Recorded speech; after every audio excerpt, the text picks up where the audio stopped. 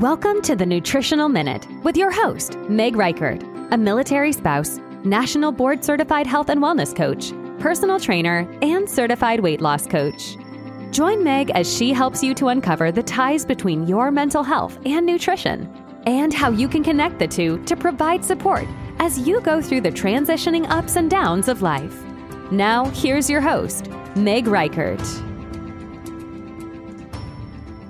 Hi, welcome to Nutrition Minute.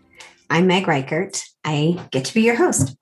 I'm a nationally board certified health and wellness coach and culinary coach, and I really enjoy bridging the gap between our mental health and our physical health. But that being said, sometimes we just have to talk about food, and that's what we're going to talk about today. So we're going to go over a few quick tips to optimize your food and how to get more bang from your buck. Now, I am certainly not saying that Girl Scout cookies, 'tis the season, is not a good idea, because there are Girl Scout cookies in my house right now, and I think that they are always a good idea. But I am saying that when you are wanting to prepare a meal, you want to make sure that whatever you're eating is going to serve you in the best way possible. So here's a couple of my tips that I recommend to my clients and that I try to live by as well. So fat, right? Right now, fat is super trendy, and we hear all types of things about good fat. In the 80s and 90s, fat was bad. It was the devil. And this is a common myth. A common myth is that all fat is bad.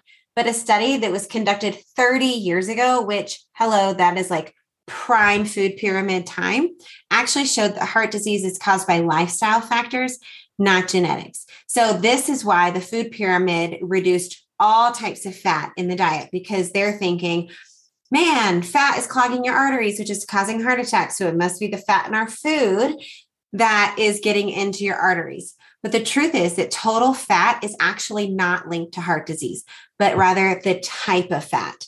So you want to make sure that you're staying away from trans fats on a regular basis. And these are fats that are going to be found in things like fast food, chips, processed meat, certain cheeses, all cheese. And so, those are types of things that we don't want to eat on a regular basis, right? There is nothing wrong with driving through the Wendy's drive-thru when you're pressed for time, or when you're just craving that spicy chicken sandwich. But making that part of your regular diet may not be something that you want to do. So monounsaturated, polyunsaturated fats, those are things that we want to have a little bit more of in our diet than trans fats. And those are going to be things like olive oil, avocados, avocado oil, nuts, seeds. Avocado toast is a trendy food for a reason. Throw a little bit of hemp seeds on there and you're going to make it even better, because those are going to be full of really, really good fats for you. So that type of food does not balance the same as French fries might. Now, French fries are also delicious and they serve their place, but you may want to lean more on the avocado toast more than you might on the French fries, but it's up to you. Protein. When you're choosing the best types of protein, it's key to remember a few things. Foods never just have proteins. You're not going to have something like, man, this is really good protein. Right? They're always going to be accompanied by carbohydrates or fats. So we definitely want to replace red meats with nuts and legumes. They're the best substitute. And honestly, red meat is kind of the worst protein for our environment. Now, I hear you rolling your eyes. I can feel it. But hear this. Red meat has gotten a really bad rap for a long time. It's still a really good source of protein, and it also still has its place. It is a great source of iron and a lot of other micronutrients. Red meat is not the devil that we think it is as far as our nutrition. However, growing cattle is not necessarily the best thing for our environment. Rainforests were actually destroyed in Brazil, I think, a couple of years ago, mostly to make room for cattle ranches. If you did not know this, the rainforest is our greatest source of oxygen for the world. So red meat has its place. Know where you're getting your red meat.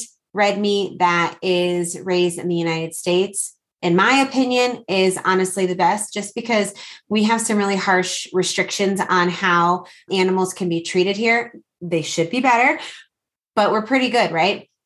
And we want to make sure that our protein sources are happy protein sources, because actually happy cows do make better milk. Happy cows do make better beef. Happy chickens make better chicken. Happier pigs make better pork.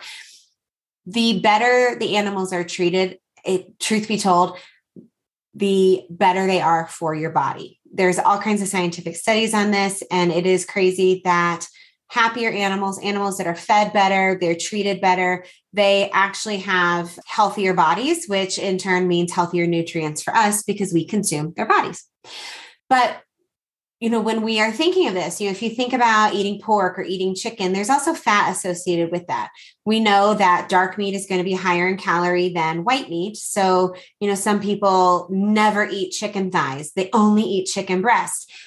And it is for this reason why chicken breasts are actually like quadruple the size now that they used to be, because that is a quote unquote health food. But hear this, the discrepancy in calorie between a chicken thigh and a chicken breast is not what's going to make or break your food goals, unless you are somebody who is a professional weightlifter, a competitive fitness person, right?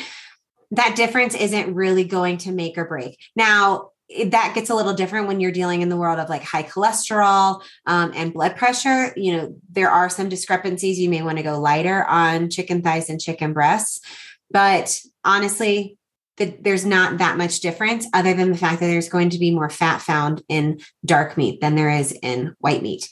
But there's still fat and there's still carbohydrates as well. So there's especially a higher carbohydrate content when you're looking into plant-based protein sources.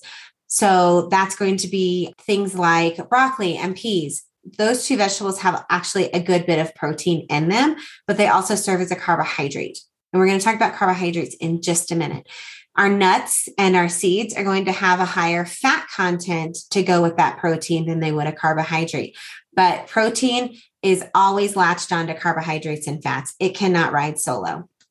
So you actually, if you're looking to go into a high protein diet, you're actually not avoiding carbs and fat. You're actually probably going to be getting more fat in your diet, because there are more calories to a gram of fat than there are calories to a gram of protein.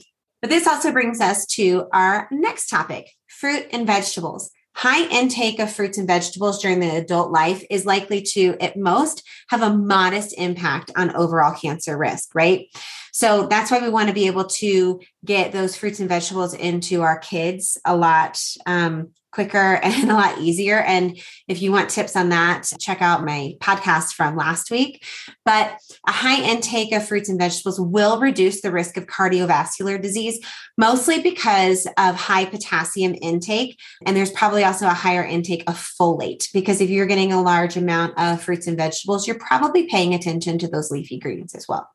Fruits and vegetables are carbohydrates, and carbohydrates are our largest source of calories in our diet. So carbohydrates are not bad. People say, I'm going on a low carb diet. Usually means you're going on a low grain diet. Fruits and vegetables are carbohydrates. Most of the foods that you have in your pantry or in your refrigerator also have carbohydrates. They are carbohydrates. We cannot avoid them. But carbohydrates are not bad, right? So when you're looking at a food label, you're going to see carbohydrates. Under that, you're going to see fiber, and you're also going to see sugar, and fiber are carbohydrates. So you want to take a look at your grains, right? And you also want to pay attention to how they're processed. So milling is probably the quote unquote healthiest version of processing grains. And that's exactly what you think it is. That's when we're just grinding down a whole grain and we are taking everything from that and then we're consuming it. Refining our grains means that the bran and the germ are taken out and we're only left with the endosperm, and that's the starch.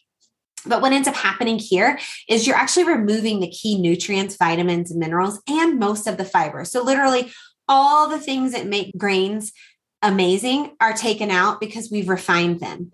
And then a lot of times they're actually put back in. Those nutrients are put back in synthetically, because when we do that, we're making things a little bit more shelf stable, right? So when we leave the bran and germ in certain foods, they can spoil a lot quicker because there's also moisture in there. So when you see foods advertising high fiber, look at the ingredients list, and you're going to want to look for cellulose fiber. If you see cellulose fiber in the ingredients list, you probably want to avoid it. And that's usually a really good sign that a grain has been refined, and then the cellulose fiber has replaced whatever nutrients have been taken out. So like dietary fiber, carbohydrate quality rather than the percent of calories from carbohydrates appears to be more important for your health.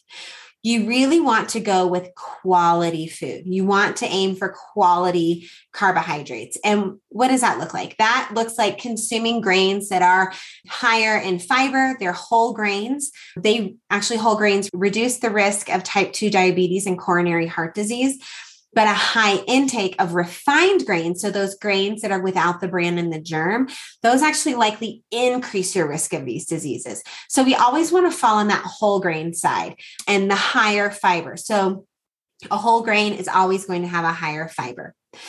And also a high intake of refined starch and sugar is particularly problematic with underlying insulin resistance. So if you're a woman listening to this, the majority of women, as we're getting closer to menopause and our hormones are changing, we tend to become insulin resistant, and that is mostly impacted by our diet. So we want to take a closer look at the types of foods that we're eating. We want to reduce the amount of soda and sugary vegetables. We want to reduce the amount of refined grains. We want to eat more plant-based protein, have higher intakes of fruits and vegetables, and really focus on monosaturated and unsaturated fats.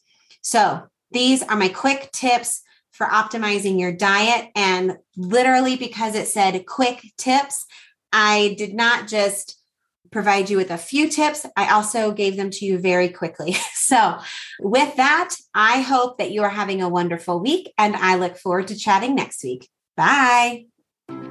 Thanks for tuning in to the Nutritional Minute, a podcast of Behind the Service. Join us every Thursday for another Minute with Meg. If you enjoyed this episode, please share on your social media and be sure to tag Behind the Service Podcast. You can follow us on our socials at Behind the Service Podcast.